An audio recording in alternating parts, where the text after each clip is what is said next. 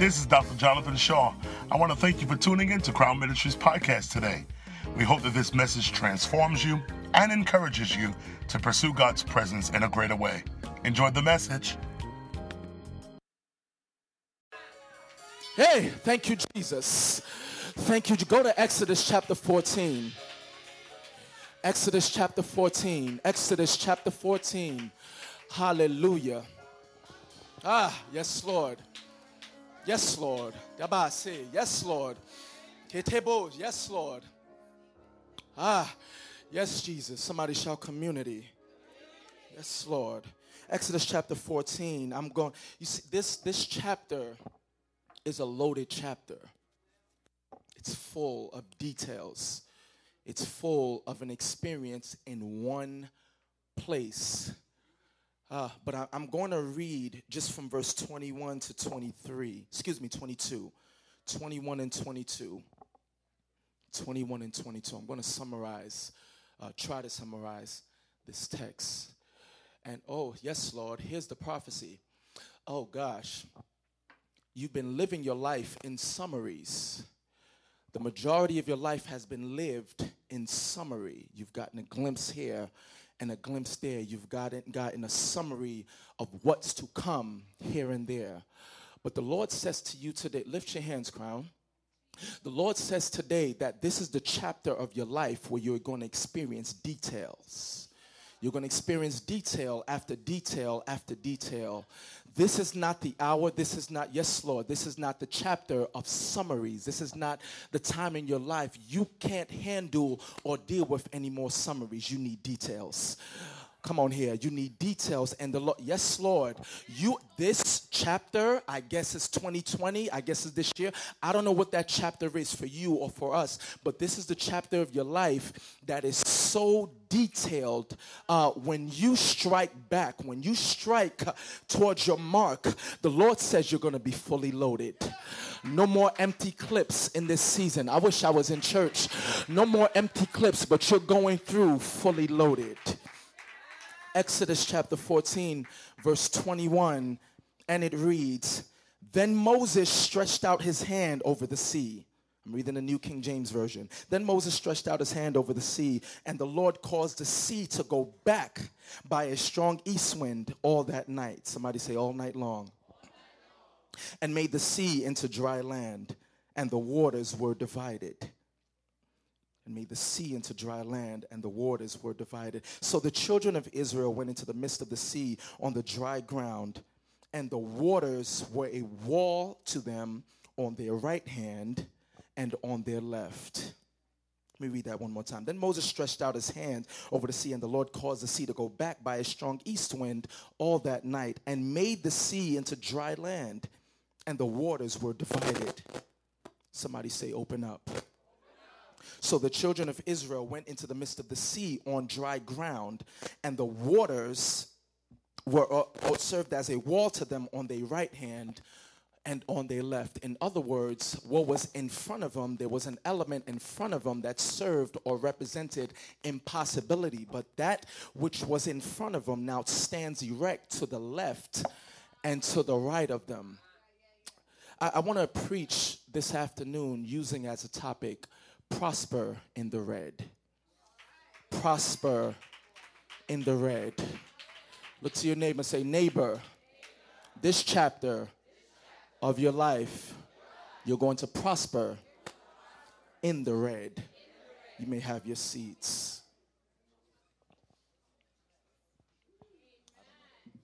Yes, Lord. Ladies and gentlemen, we are in the new series given by our bishop to come out of the red and to come out of deficit. Anybody here been in the red? Anybody experience deficit? To be in a deficit is to be at a loss or to be in a stronghold that's difficult to come out. And throughout history, if you look at history, anytime there was a stronghold or an enslavement, the Lord used someone or some people as a leadership stronghold to bring the people out of what they're in. What am I talking about? Slavery was a deficit.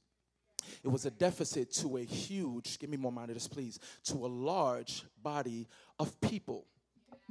Slavery, we're not talking money. We're talking an entire community, entire continent, entire body of people who were enslaved here in the United States.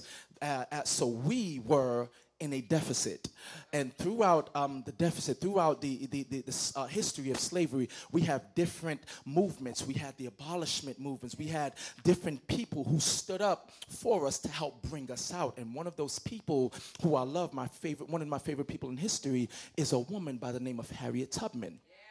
Harriet Tubman was dope, was amazing. They need to just put her face on the bill already and stop playing.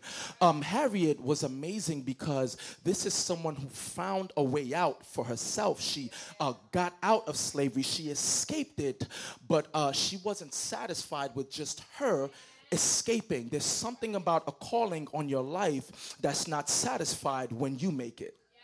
There's something about you know you're called to something or someone. You know you have a destiny and a purpose when it's not enough for you, when it's not enough that you're satisfied, when it's not enough that you've broke through. She went back, the audacity, and started reaching back for other people that were enslaved and bringing them out of slavery. She was known as, watch this, the Moses of her people. She was dubbed that title because her symbolism, her embodiment was deliverance. Deliverance was her calling. So she, through the Underground Railroad and through these passages, began to bring people out. She was the Moses of her people, the people that were in a deficit, in a stronghold. She served as the Moses of her people. So if I can just jump to the real Moses in our text, the Moses of the Bible. Moses was called to deliver God's people. Moses was born in a time of turmoil, in a time of turbulence, in a time of tribulation, to the point where he didn't even know what was going on, yet he had a flow. Moses, when he was born, it was at a time where Pharaoh was killing the young boys, the young babies. Can I just breeze through this real quick and paint the picture? He was killing babies, so his mother, after she couldn't hide him any longer, she dubbed him with asphalt and pitch and put him in a river so he can flow. Let me tell you, when you're born into a situation that's out of your control and you have a calling on your life, from jump, you learn how to flow. You learn how to just ride the wave of what's happening. You learn how to just go. And Moses was just in a flow until he was found by Pharaoh's daughter. Pharaoh's daughter finds him and draws him out of the water and calls him Moses, for his name means to be drawn out from water. So from birth, he already had a destiny. He had a title. He had a name that would suit the position that he is at the Red Sea. His name, his title, his name was already suited and fit for this struggle he was about to go through. If you don't know the story, Moses grew up in Egypt. He grew up in Pharaoh's house, and he had the best of everything, the best education, the best clothing. He had wealth, he had riches, but that calling, I keep telling you, when you have a burden for something or calling, you go back eventually. So he went through 40 years of his own wilderness and ultimately was called by God by the burning bush, and the Lord told him what to do. You've got to go back and deliver my people. You've had riches, you've had fame, you've had wealth, but you've got to go back and fulfill your calling. Are y'all following so far? And go and pull out my people. Moses was sent to the earth to deliver. He was sent to the earth because God's people, God's chosen people, were stuck in a deficit. Their deficit was in the land of Egypt, where initially they were there to flourish.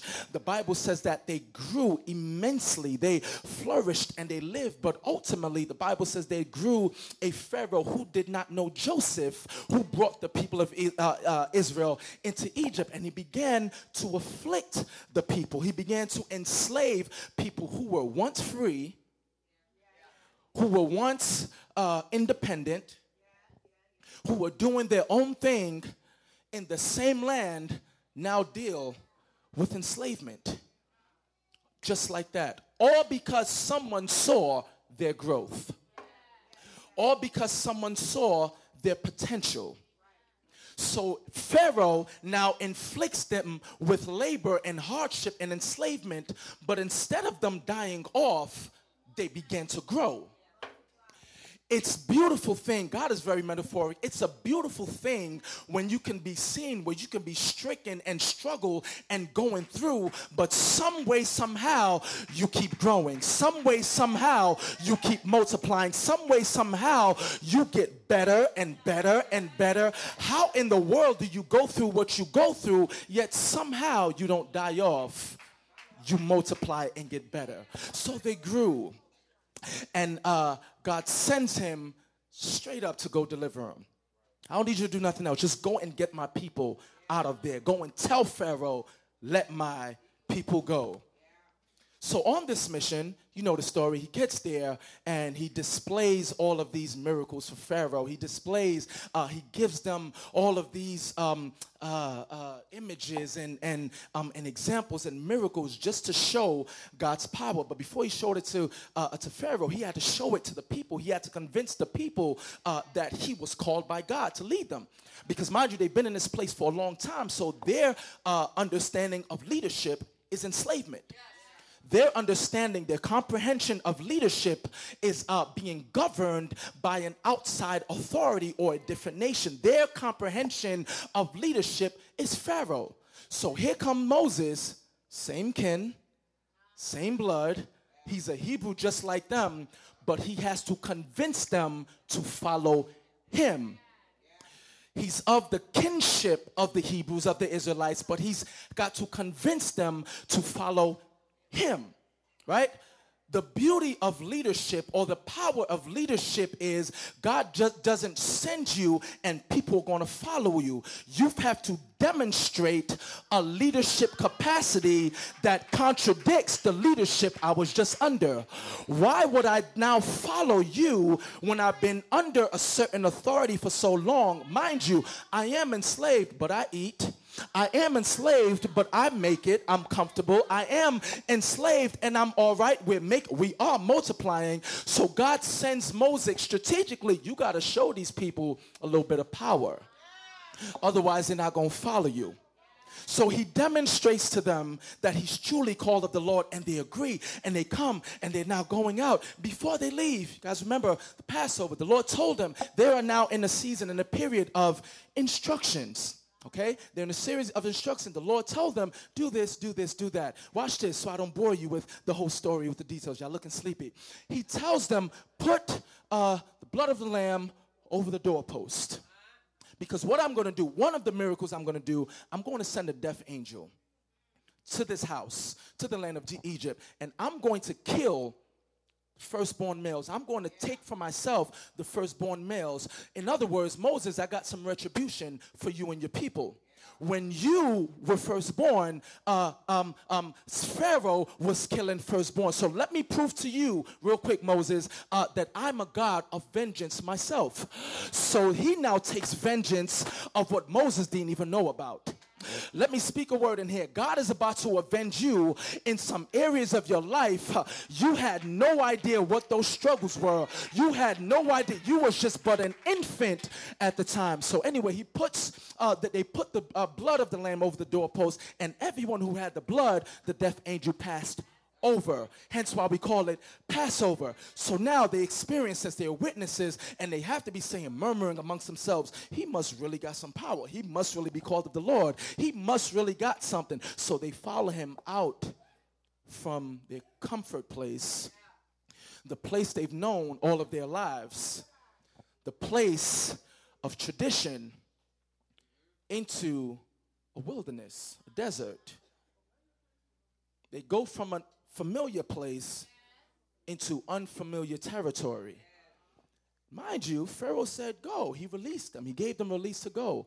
So now they're marching out. They're leaving. And on their way out, they get to this place. On their way out is about a 3-day encampment. They're now at the place where they can't go any further because there's a new element that they're not used to. But they can't go back because they have an army trying to kill them. They can't go further because what? They ain't got no ships. They ain't got no boats. They got no way to cross this Red Sea. But they can't go back. And they're stuck at this place. And the Bible says they hear Pharaoh's army approaching. They hear the army coming behind them. The Bible says that Pharaoh chose, if I can slide through it, Pharaoh chose 600 chariots for himself. He didn't just choose any of the chariots or any of the horses. These were the king's guard. These were the best of the best that Pharaoh chose to attack these people. He chose he took his strongest army. Can I say something to you? Your previous fight, the devil sent his best. Can I just say that real quick?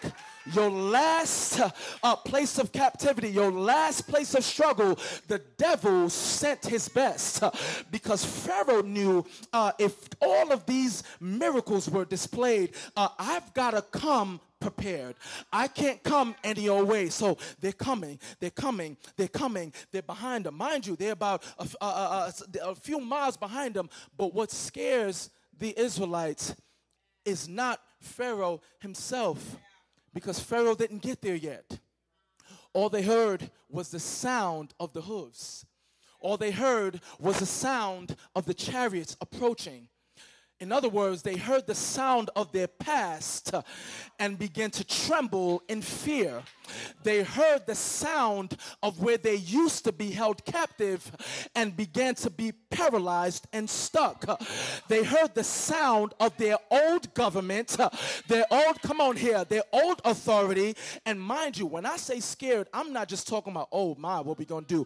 I'm talking anxiety. I'm talking panic. Could you imagine, y'all, you're by a sea, but you've got an army chasing you. You know you're gonna die one way or another. Either I'm going to drown in an element I'm not used to, or I'm going to be slaughtered by what I just ran from. So the sound of the chariots approaching made them now cry to the Lord, but then turn to Moses and have an attitude. And this is what we do. The sound of our past makes us talk to God or talk to leadership any old type of way, because we hear a sound of something that used to oppress us just by the very sound. There's something, y'all, called triggers. You don't necessarily physically have to be afflicted with something, oh God, to now have a reaction. You can get the trigger of something and have a nervous breakdown or reaction. Let me give you an example. Some of y'all know the story of my wife and I, and she went through years of dealing with our son's father taking him from her, right? So now we went through court and we got our deliverance. The paper says you've got equal custody and you got equal custody. Sis, there's nothing else to fear.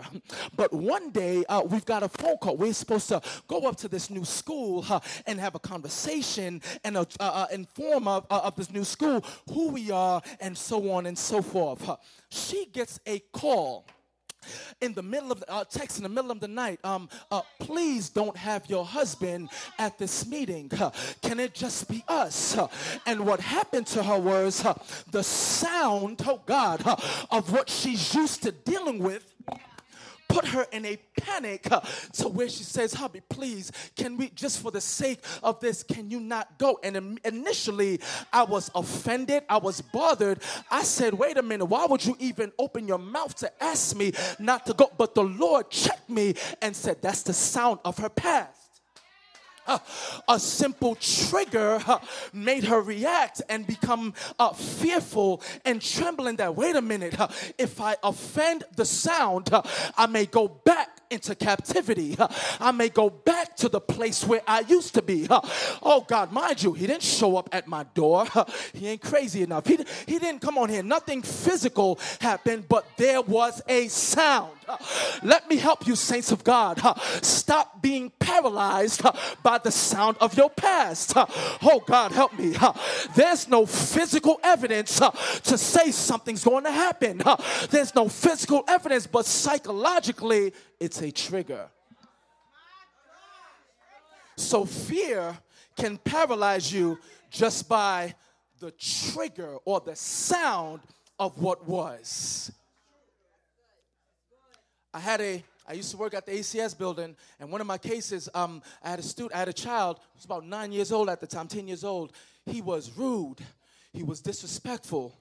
He was a savage is what they call him. This is the report they gave me. He's a savage. He's an animal. And I threw it off because I don't like those terms for young black men. I just can't deal with it. But rather than me getting offended, I said, somebody show me his file. Show me his file. And they showed me his file, and I began to read his file. The boy's issue is anytime a male tells him to do something, he spazzes out. Anytime, you can simply tell him it's time to go to bed, and he can snap just like that and curse you out and call you all kinds of names and say all sorts of disrespect. He's even spit on a security guard to their face just because the security said, lights out. What happened was the boy was being molested by his own daddy, by his father. So his grandmother caught wind of it and delivered him from the situation. Hence why he got wound up in ACS in the first place. So the truth is, he's not disrespectful. He's triggered by the sound of a male. He's tricked. Anytime a male says something to him, it sounds like his father. So in defense, he loses his mind and he panics, and the defense mechanism is to assault you before he assaults him. In other words, he was triggered by what he was once captured of. Somebody say trigger. So they heard a sound. They heard the sound coming and began fearful. And the Bible says that they cried unto the Lord, but then they had some choice words for Moses. They had some choice words for the one that they now agreed to follow. Why didn't you just leave us in Egypt? Why didn't you just leave us where we were comfortable? Why didn't you just leave us where at least we were being fed, at least we were being nourished, at least? Why didn't you just leave us at minimum wage? God, let me talk there. Why didn't you just leave us with a boss? Why didn't you just leave us just getting by? Why didn't you just leave us in the place where we live check by check and we're just getting over and we're just making it? Why didn't you just leave us in a place where some months we don't know how we're going to pay these bills? We don't know where the money's going to come from. Why didn't you just leave us where we were comfortable? Because the truth of the matter is, most of us enter these conditions at birth. Most of us, I don't see any silver spoons in here. Most of us didn't enter in a glorious, luxurious lifestyle. We came into a struggle. We were birthed in captivity. We were birthed in enslavement. We were birthed in deficit. So we now got an attitude with you because you took us out of where we were just making it. So Moses, I love this response by Moses where he says, also he says, okay, and Pharaoh drew near. And Moses said to the people, there we go, do not be afraid. Stand still and see the salvation of the Lord. I told you this chapter is loaded because it's very detailed. Moses, can you imagine? You see, you've got the Israelites' perspective. You've got their point of view. But can we see Moses' point of view here? You're talking about somebody who once had it all, gave it all up to answer a call.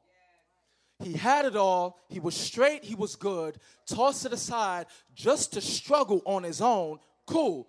Got married, had kids, but then had to give that up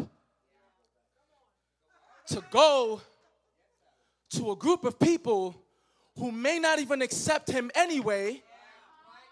So then he demonstrates the power of God and brings them through, and now got to deal with all these questions. I can see Moses rod in his hand, got power, he's a shepherd, he's a leader, but even now, Moses internally got to have some questions. Because him as a leader is facing the impossible and facing captivity.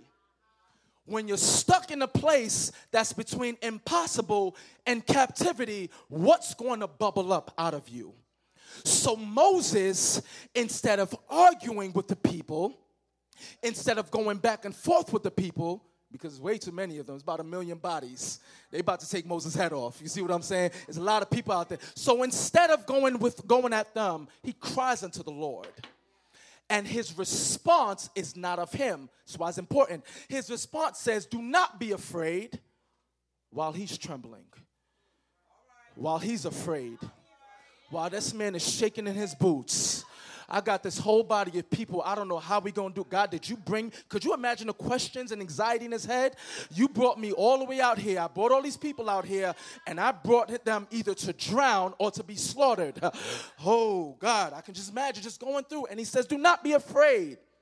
Stand still and see the salvation of the Lord. God.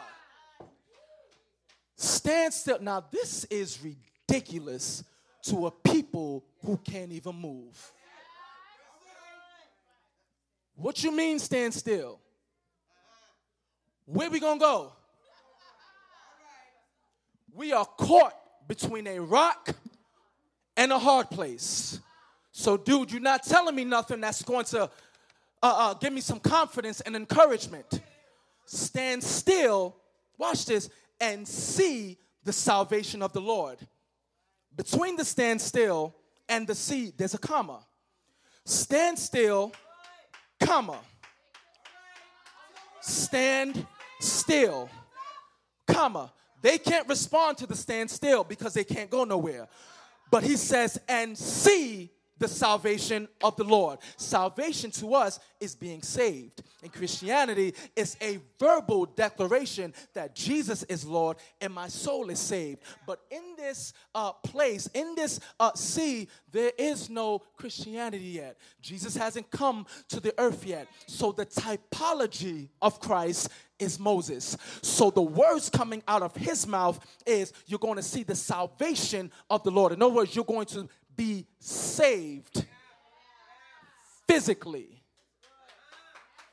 It's cute to be saved in your soul, but there's some prayers that we have where we're saying, God, save me from this. What I'm going through right now, I'm not seeing demons. I'm not seeing witches. I'm seeing deficit. God, I'm seeing physical evidence of my own captivity. Stand still and see the salvation of the Lord. So his promise to them is, you're going to get saved from this. I can't tell you how yet because I don't even know. See the salvation of the Lord, which he will accomplish for you today. Which he will accomplish today. For the Egyptians whom you see today, you shall see again no more. Here's why I like this version. Forever. In other words, this salvation is going to wipe everything clean. God, I wish. This time, when you receive salvation, it's going to be gone forever. The reason why they were caught in a place of trembling, because they know the sound of their captor.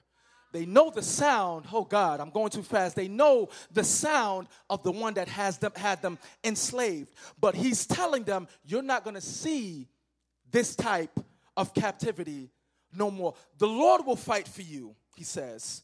I can see these words are just bubbling up out of Moses. He didn't have a speech prepared. He didn't have words of encouragement prepared. A word like this, when you're facing fear, anxiety, suicidal thoughts yourself, and you can get some positive words, That's the Spirit of the Lord. Moses got delivered in the moment of his own anxiety. So then when he got delivered, he began to prophesy. I wish this next chapter of your life, you're not going to stand there and panic and retreat, but I declare you're going to prophesy what's about to happen. God, in this season, in this chapter, God is going to put a word in your spirit, not just for you, but for your family. Not just for you, but for those he's trusted you to lead. The Lord will fight for you, he says, and you shall hold your peace. In other words, you ain't going to panic no more. And the Lord said to Moses, so in other words, prior to this, he ain't say nothing to him. Sometimes you don't have to wait to hear the Lord speak to start speaking. Because previously in this verse, it says, verse 13, and Moses said to the people, do not be afraid. Stand still. See the salvation of the Lord. And you clap to the Egyptians no more today. Blah. Cool. Next verse. The Lord will fight for you. Hold your peace. Next verse. And the Lord said to Moses, why do you cry to me?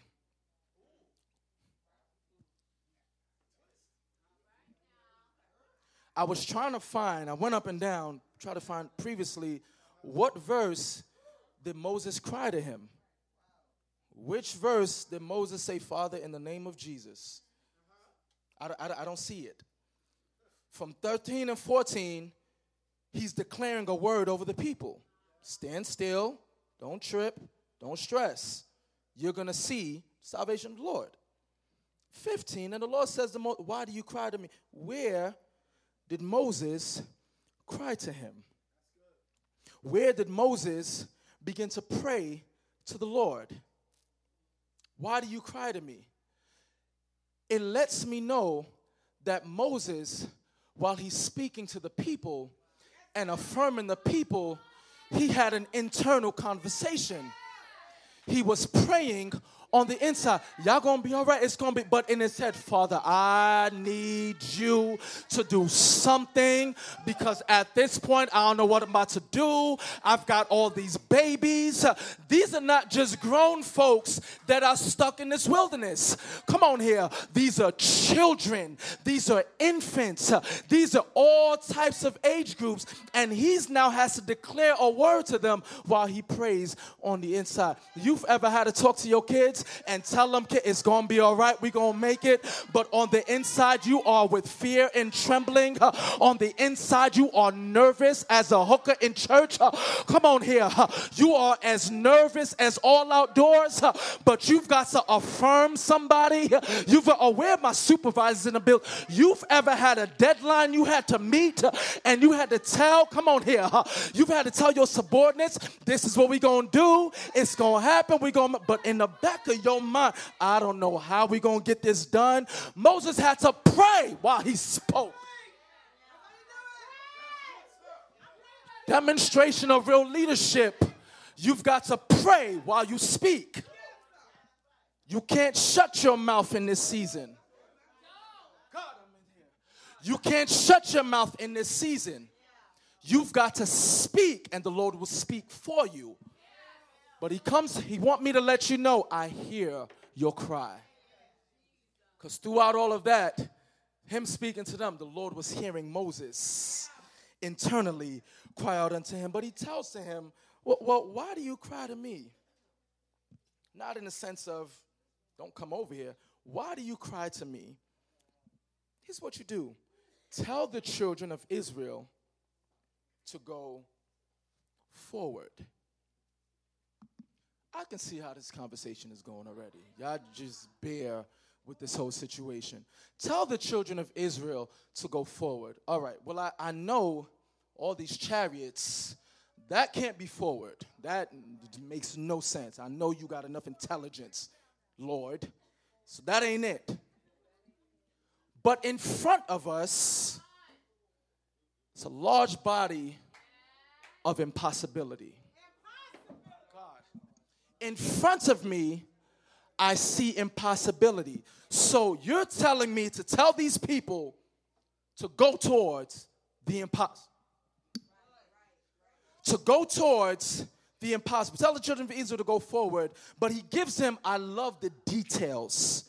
But lift up your rod, Moses, and stretch out your hand over the sea and divide it. And the children of Israel shall go on dry ground through the midst of the sea, and indeed I will harden the hearts of the Egyptians, and they shall follow them. So I will again honor over Pharaoh and over his army, his chariots, his horsemen. Then the Egyptians shall know that I am the Lord when I have gained honor for myself over Pharaoh. Oh, I told you there's so much detail. Moses has to stand tall with the word he's just declared while he gets a download.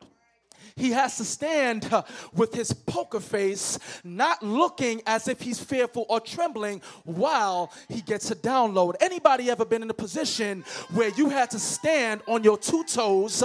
You've had to stand firm and look like nothing's bothering you while you wait for a download from heaven. I need to make moves now. I need to do something right now, but I've got to stand still until he's done with this download. He gives him the word. He gives him the details. But after he says something, after the Lord speaks to Moses, I told you this chapter's loaded. It says, and the angel of God who went before the camp of Israel moved and went behind them. God help me. The angel of God who was previously before the camp. So up until this point, what they had, the direction, for those of them who didn't really believe Moses, right? The Lord put an angel in front of them just so they can see another element, another dimension that's leading them. They can see another dimension. They can see the angel of God. They can see some form of spirituality. So if you don't believe him still, cool, I got something for you to look at so that you can keep moving. If you don't believe the one that I sent you, I'm going to give you something tangible enough yet spiritual enough that you can follow. I'm going to give you something in case you don't believe the man of God. So this is what led them the entire time up until this point. But the Bible says, and the angel of God who went before them moved and went behind them. He took away the sign. He took away the symbol. And the pillar of cloud went from before them and stood behind them. So it came between, hear me out, the camp of the Egyptians and the camp of Israel. Thus so, it was a cloud of darkness to one, and it gave light by night to the other, so that the one did not come near the other all that night. So at this time, it's dark outside. There's no sunlight. All they had was the angel and the pillar of cloud, which served as a light. Y'all all right? Y'all good? But then God does a switcheroo. He brings the sign behind them, putting it in between the Israelites and the Egyptians chasing them. But here's the detail. I told y'all this is your chapter of details. The Lord puts darkness in the front of the Egyptians. Therefore, as they're pursuing, they now have no idea where their slaves are. They now have no clue if they went left, if they went right. They have no clue if they stood still, if they went towards the north. They don't know the movements. They don't know, for a few screamers, they don't know the progress that the Israelites have made. They can't see the progress. They can't see how far they've gone. So the next time you want to talk about haters, you want to talk about people, the next time they see you, they'll have no idea how far you've gone. God, the next time you get faced with some kind, God is putting something to blind the faces of your enemies because he doesn't want them tracking your progress. So it's dark to the Egyptians, but here's the beautiful part. It's light to the Israelites. Now, how can you give light if you're not behind them? How can you now bring a form of light or radiance if you're behind them? Understand, when God decides to do a thing, it's not no itty-bitty small thing. When God produces some power, it's not no itty-bitty power. No. I'm not talking about power that you plug up to the wall. It says it gave them light, which means they still had direction even though they couldn't see him.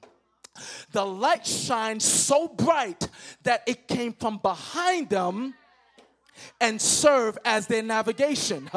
The light was so bright, even though it was behind them. Oh God, here's for a few screamers. You haven't seen a sign from God in a long time. You haven't seen a symbol of what God is saying or doing for a long time. But he wants me to remind you, there's been a light that's been shining before you. There's been a pillar of light why you think you ain't died in your situation yet? Why you think you ain't give up? Why you think you're still going? Even though you don't know what to do, you know where to go. Because there's a light from behind you, though you don't see the symbol that used to be in front of you. So the light is behind them all night. So all of this is happening while the sun is down. All of this is happening, and still there's trembling and there's fear. This is a journey. This was not no 10-minute situation. This was a journey. This thing happened all night long. But here's our text, verse 21. Then Moses, oh God, I didn't even see this. After he lost the symbol, after the pillar of cloud went, then Moses stretched out his hand over the sea.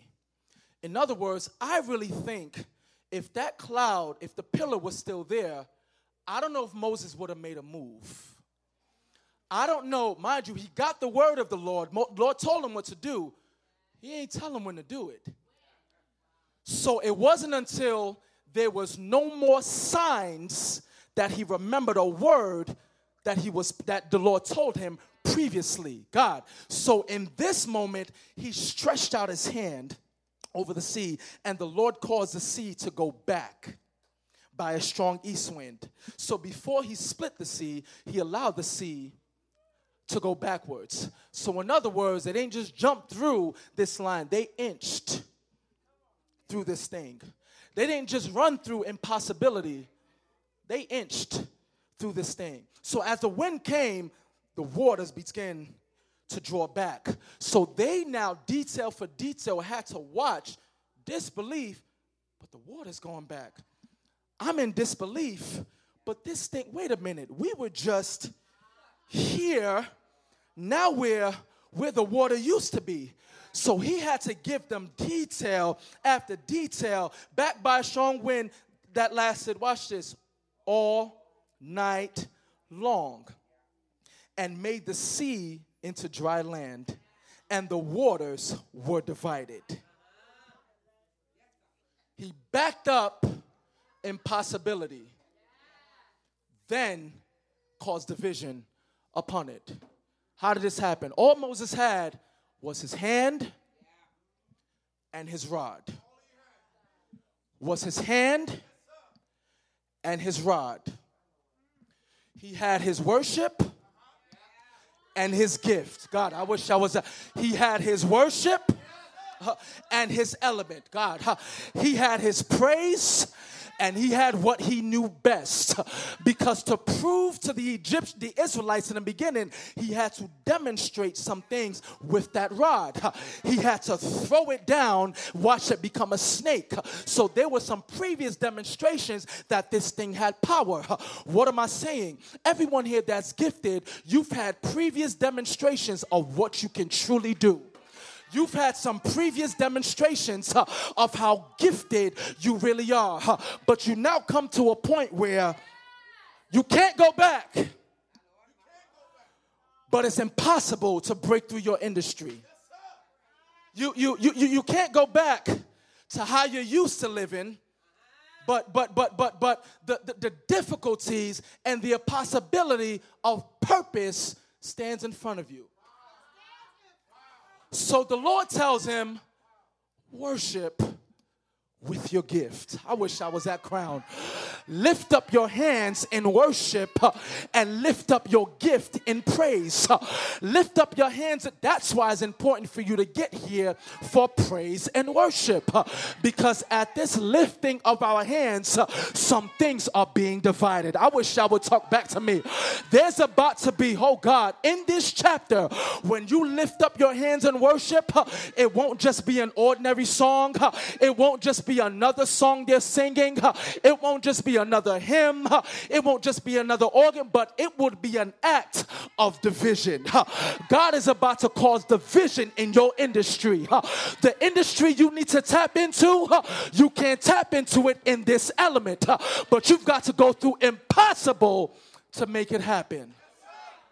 So he lifted his hand and the rod.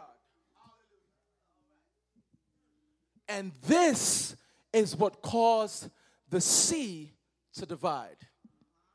So yeah, title of his message is Prosper in the Red. Red, R-E-D. R, the realm of faith. It takes faith to really live as a Christian. It takes faith, but I'm not talking about faith where you always got the answer. I'm not talking about faith where you're always confident.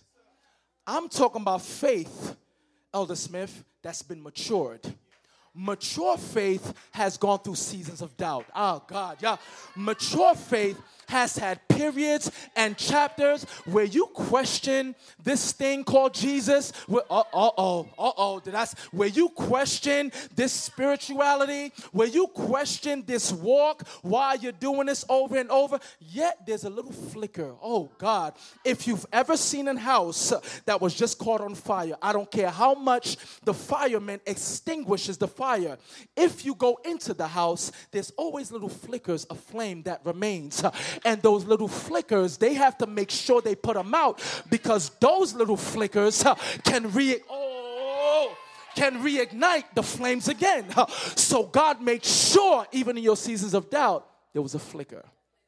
There was still a flicker. How do I know there was still a flicker?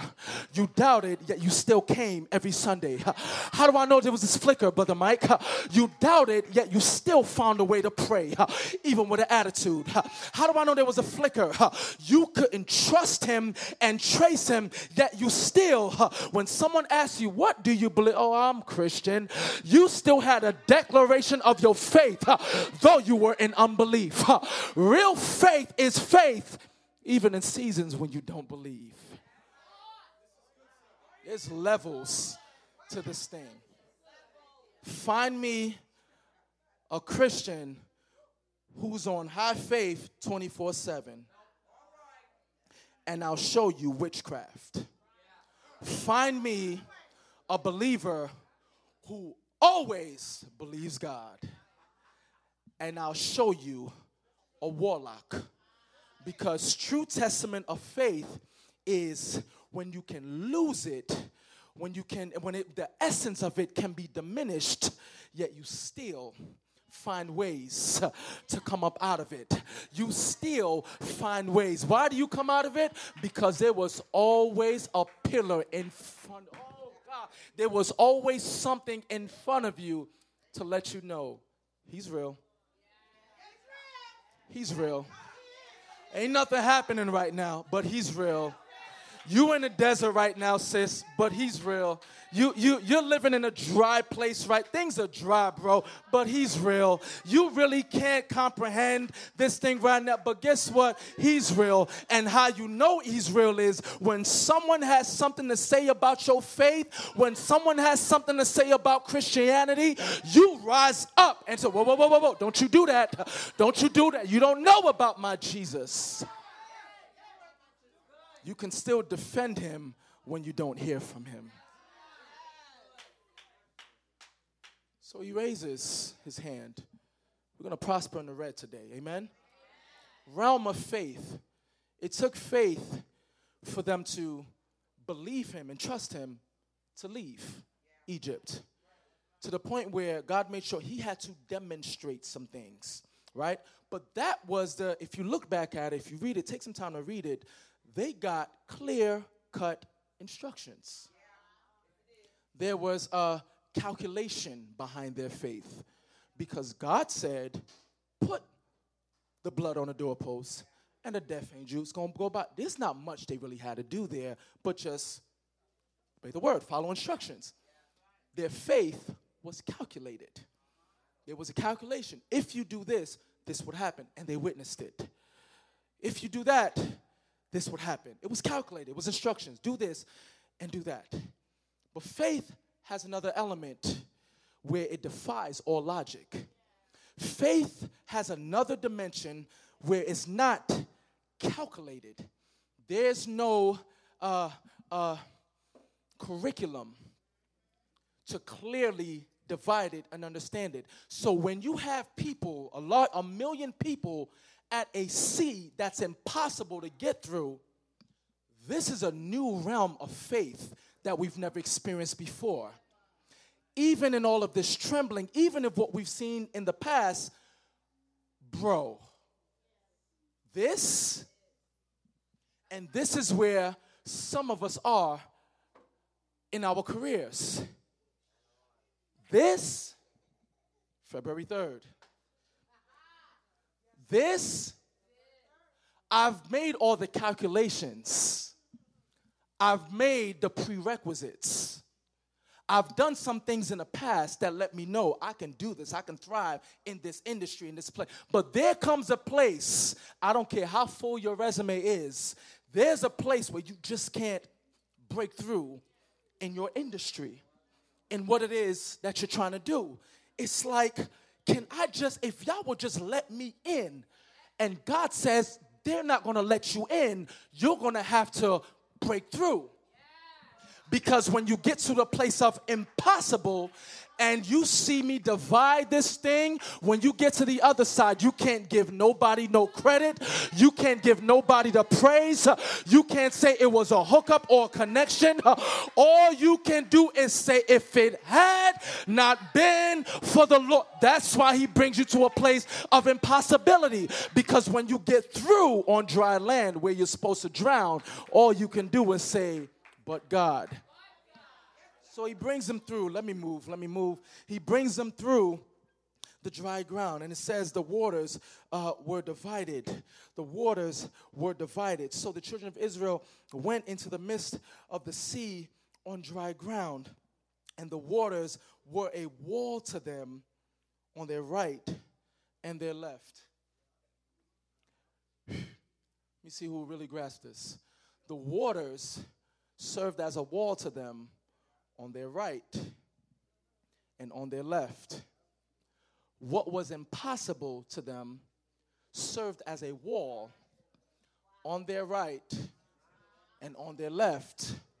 God, what they couldn't break through serves as a wall. If you know anything about walls serve as spectators. So now what they couldn't get through now had to watch them. Every element, every living thing that's in the water that they used to watch is now watching them as they walk through this new element that they had no business. I can see little fishes and whales just watching like, how are you in here? How did you get through this place? How in the world are you here? This is where we dwell. And let me speak to your industry. They're going to watch you as you walk through and begin to ask, how? Wait a minute. How did you get here? Wait a minute. Did I make a phone call for you? Did I give you a reference? No. Just watch me walk. Turn to your neighbor and say, neighbor, just watch me walk. Just watch me walk. I'm not doing this thing in a hurry. I'm not running through this thing. But God says your impossible places, I've just turned to a one-way. He's turning the places where you couldn't go, and now you're going to catwalk your way through. You're going to stretch your way through it and say, watch. Have your seats. We're just talking. Have your seats. We just talking because I can't wait for this breakthrough, Pastor Sabrina. I can't wait for this breakthrough. There's an attitude in me that I've been holding on to. There's that vexing in me that I'm ready to flex on my industry. I'm ready to flex on every casting director that told me no. I'm ready to flex on every agent that told me you ain't got enough credits. I don't need credits. I got a ride. I don't need credits. I've got to worship. I don't need credits or credentials. Somebody shout, be open. Be open. Be open. What was impossible for you is about to be divided for you. What you couldn't get through is now going to serve as a spectator. Get ready. This chapter, they're going to watch you. This chapter, because you weren't supposed to get through. You didn't have the credentials to get through. You didn't have the connection or the network to get through. I don't know about y'all industries, but my industry, sometimes you got to do some shady stuff in order to network and connect. You got to do some things that are outside of your realm of code. You've got to break code. You've got to compromise. But let me tell y'all something. There's no compromising in this chapter. There's no compromising for this bread. I wish I would grasp this thing. Let me prophesy. You won't have to compromise to get through. You do not have to sell yourself short in order to get through. Come on, I know what your resume looks like. I know what your experience look like, and that's cool. But get ready. When you lift up your hands this time and you trust God in this realm of faith, that's why I told y'all it's a new element. You won't get it because of who you know. You get it because of who you God. You won't get it because of who you're connected to. You get it because of whom you're connected to. Something about your connection to this house, something about your connection to the God we serve is going to open doors you have no business walking through. It's impossible. God, I could run. It's impossible. If y'all know the phone call I just got on Friday, it's impossible. It's impossible. But I can't go back because I've come too far. Y'all, I've fought too hard to go back to just making it. So he opens the waters and they walk through. He walks through. They walk through. And here we go. God's not finished. You're going to walk through, but he's not done with what you've dealt with. In this chapter of your life, you're going to walk through some things, but God is going to deal with what used to deal with you. God is going to deal with some things that has had you. He's going to be so descriptive. Here's the beauty of this salvation, and I love my God. I'm going to see his vengeance on my enemies. I'm going to see what he does to those who used to oppress. He says, and the Egyptians pursued. Let me not move too fast. And went after them. 5 minutes and I'm through. And went after them into the midst of the sea. All the horses, his chariots, and his horsemen. It's hot up here. It's hot. It made no sense. I want to jump into a sea myself. Now it came to pass in the morning watch that the Lord looked down upon the army. It came down in the morning watch. These people, mind you, there's over 1 million people. It was so many of them, it took them all night to get through. But in the morning, the Lord looked down on the army of the Egyptians through the pillar of fire and cloud, and he troubled the army of the Egyptians. And he took off, just read it, he took off their chariot wheels so that they drove them with difficulty. He took off their chariot wheels so that they drove them with difficulty. So I can see this pillar of cloud that was now dark. Now it's unveiled. Wait a minute. They've pursued them so long, they didn't even know they were on the threshold of impossibility. They were so hungry in their pursuit, they didn't even realize where they were. By the time they realized it, whoa. It was too late. But I love God. I love the details in this because he could have just drowned them and killed them. But instead, he chose to give them a little trouble before they go out. It says that he took off their wheels, which made it difficult to them to continue to pursue. So the Israelites that have made it through now can watch what used to oppress them struggle. Let me tell you, you're going to watch what used to trouble you, and you're going to watch it struggle. Can I speak to Sally Mae? I'm going to watch, oh my God, watch Sally Mae struggle. Let me speak to Navient, ladies and gentlemen. Y'all too quiet. Watch Navient struggle. Everything that has had you bound and oppressed, watch it struggle. Oh God, they're going to go belly up in their struggle. You couldn't do what you wanted to do because you still had the burden of your past. I mean, you had to go to school, right? You had to get an education, right? And you done graduated years ago, but you're still having conversations with your past of trying to make a payment for what you, oh God. But now you're going to turn this thing around and watch the wheels fall off of what's been pursuing you. You're going to watch the wheels buckle of what's been coming after you with desperation.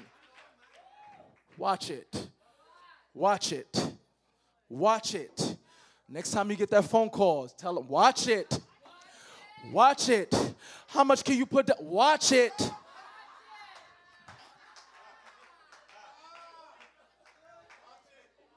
We haven't received the payment for you in a long. Watch it. And he took off their chariot wheels. He took off the strength of their mobility so they could no longer pursue.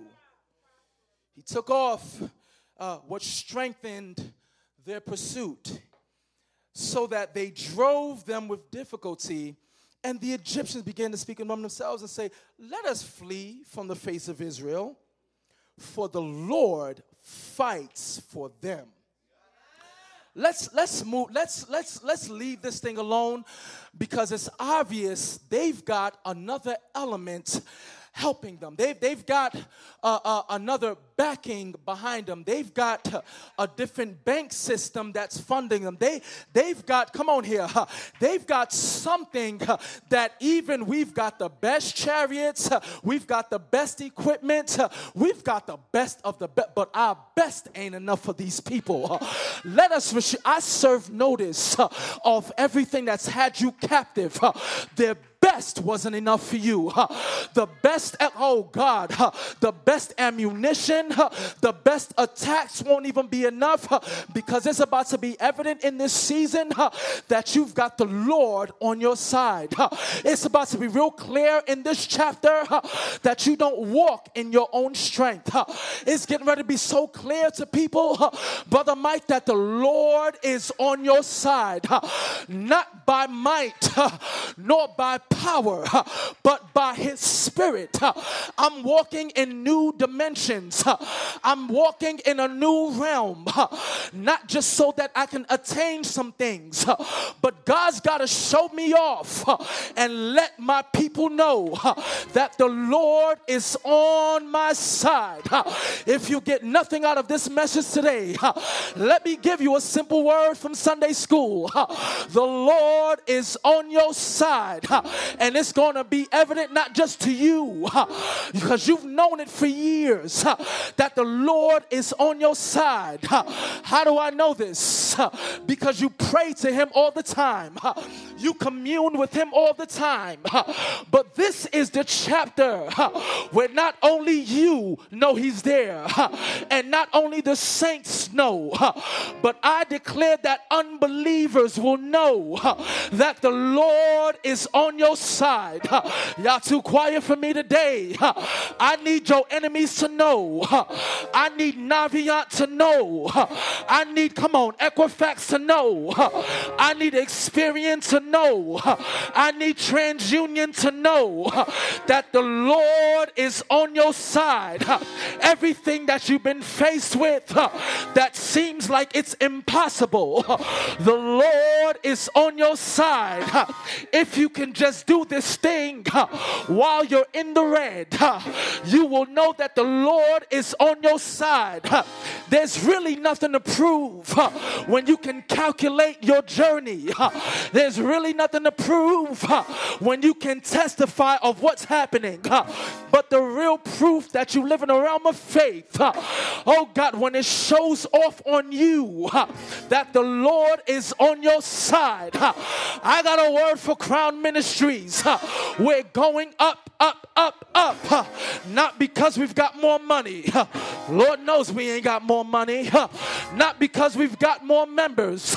Lord knows we ain't got more members. But the truth of the matter is, we want to acquire property and do some great things.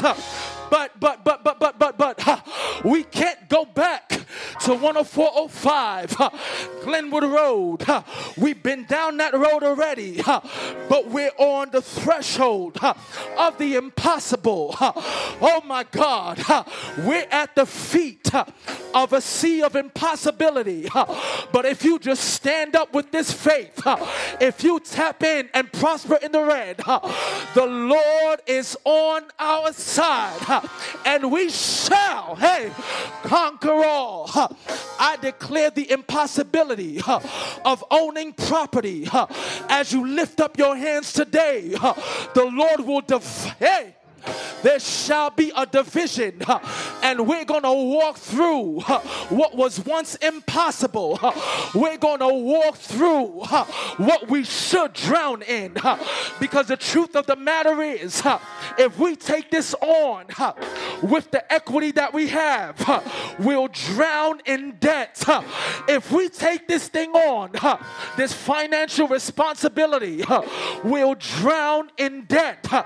But because faith is the substance of things hoped for, the evidence of things not seen, we come to our Red Sea with a new currency. It's called faith, and we shall acquire by faith, not by might, nor by power, nor by equity, nor by money, but by faith. We shall go through what's supposed to drown us out. I hope I'm not boring you, but I told you this chapter is loaded, and you're about to walk through your loaded chapter. Get ready for details in your prayer life. Get ready for God to speak and give you details, because you've gone through dark seasons long enough. You've gone through a long journey where you didn't hear his voice, but this is your chapter where you will hear him clearly. This is your chapter where you will get details, and every time you step out and move towards your destiny, every time you step out and move towards your purpose, the Lord says today, because of your faith, I split that thing wide open, and you shall walk through what should drown you. You shall get through the impossibilities. I was going to title this message, This is Impossible, because we've all been at a point in our lives where we simply say, this is impossible. But what's impossible with man is possible with God. Stand to your feet and tell 3 people you're about to experience the impossible. You're about to experience the impossible. There's a Red Sea standing in front of you. But the Lord says, lift up your hands and lift up your rod, and you shall go through. You shall go through. Lift up your heads, O ye gates, and be lifted up, ye everlasting doors, and the King of glory shall come in. Who is the King of glory? The Lord strong and mighty, the Lord mighty in battle. Lift up your heads and lift up your hands and lift up your gift, and you will walk through what's supposed to drown you. You will walk through the impossible in the name.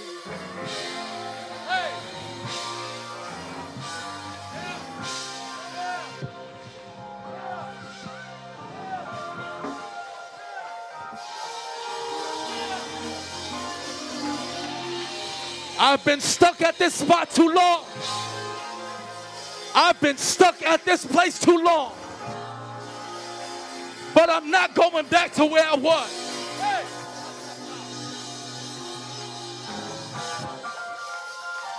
I ain't going back.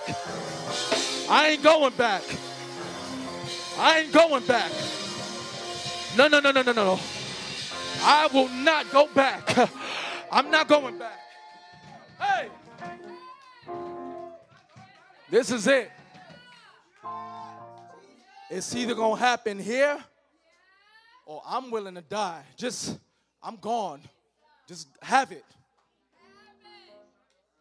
But because his word says, you shall live and not die, and declare. The beauty of this is he can't allow your captivity to kill you because you've got so much to do.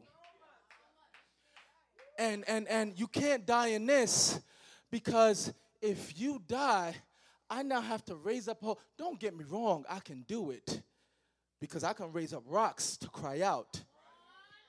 But I have not called you unto death. I called you to live. The reason why, the beauty of this text is, the reason they could have went so many other different routes to get through. Bible is clear. The Lord brought them to the Red Sea just so he can show off. I got a word for somebody in here. God's about to show off in your life.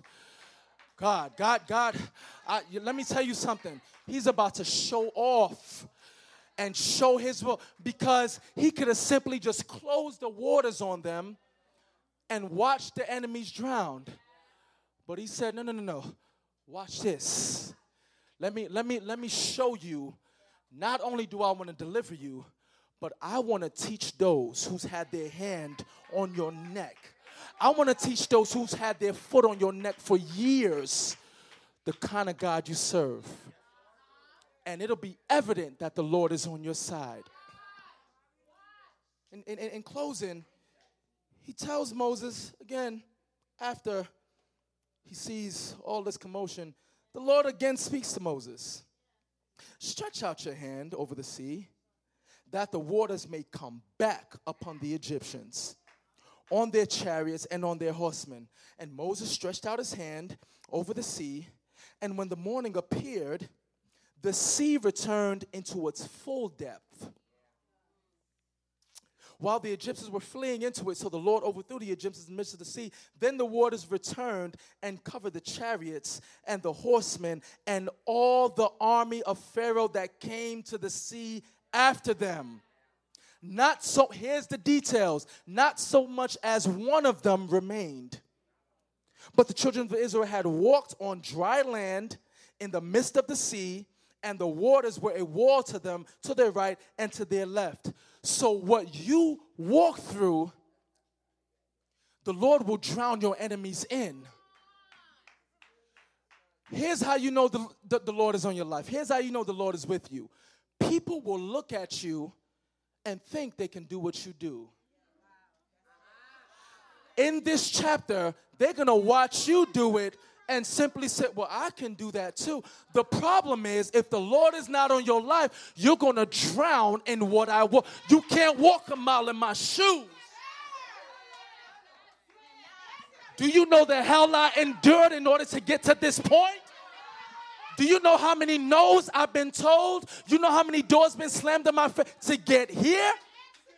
And you think you're going to walk through. I got one word: drown. Just drown. Not one, the Bible says, not one remained. Not one of them. So the Lord saved Israel that day out of the hand of the Egyptians, and Israel saw Egyptians dead on the seashore. Thus Israel saw the great work, this is the last verse, Israel saw the great work which the Lord had done in Egypt. So the people feared the Lord and believed the Lord and his servant Moses. So all of that, that was a lot. That was a whole lot. This is all night. It wasn't until the morning we get to this point where the Lord washes them to the seashore, and they can look back and say, yo, it's really them. All of them. Chariots, all of them. Archers, everybody. Whether you had a crossbow, you had a sword, you dead. Everybody died. The beauty is they attacked them with weapons that were carnal. But the weapons of our warfare are not carnal. You try to defeat us with weapons and swords. We defeated you with the element we weren't even familiar with. A whole sea. Stand to your feet. This is the time. This is the chapter. Let me get this prophecy out. This is the chapter in your life where you've been through what you've been through. You remain consistent. You were calculated, you were logical, you used wisdom, you counted the cost, you counted the steps. You messed up along the way, but that's nothing. The blood did that. You did some things along the way, but the blood covered that. But you are ready to get to that next level. You are ready to get to that next phase. You are ready for your stardom. You are ready for your platform. And it seems like you are in front of impossibility. If that's you today, come to this altar. I hope you enjoyed the podcast today. If you did, I would love for you to do two things. One, subscribe to our show so you can receive notification of our most recent messages. Also, if this message has impacted you, you can click the link in the description and you can give now. We'll connect with you next time on Crown Ministries Podcast.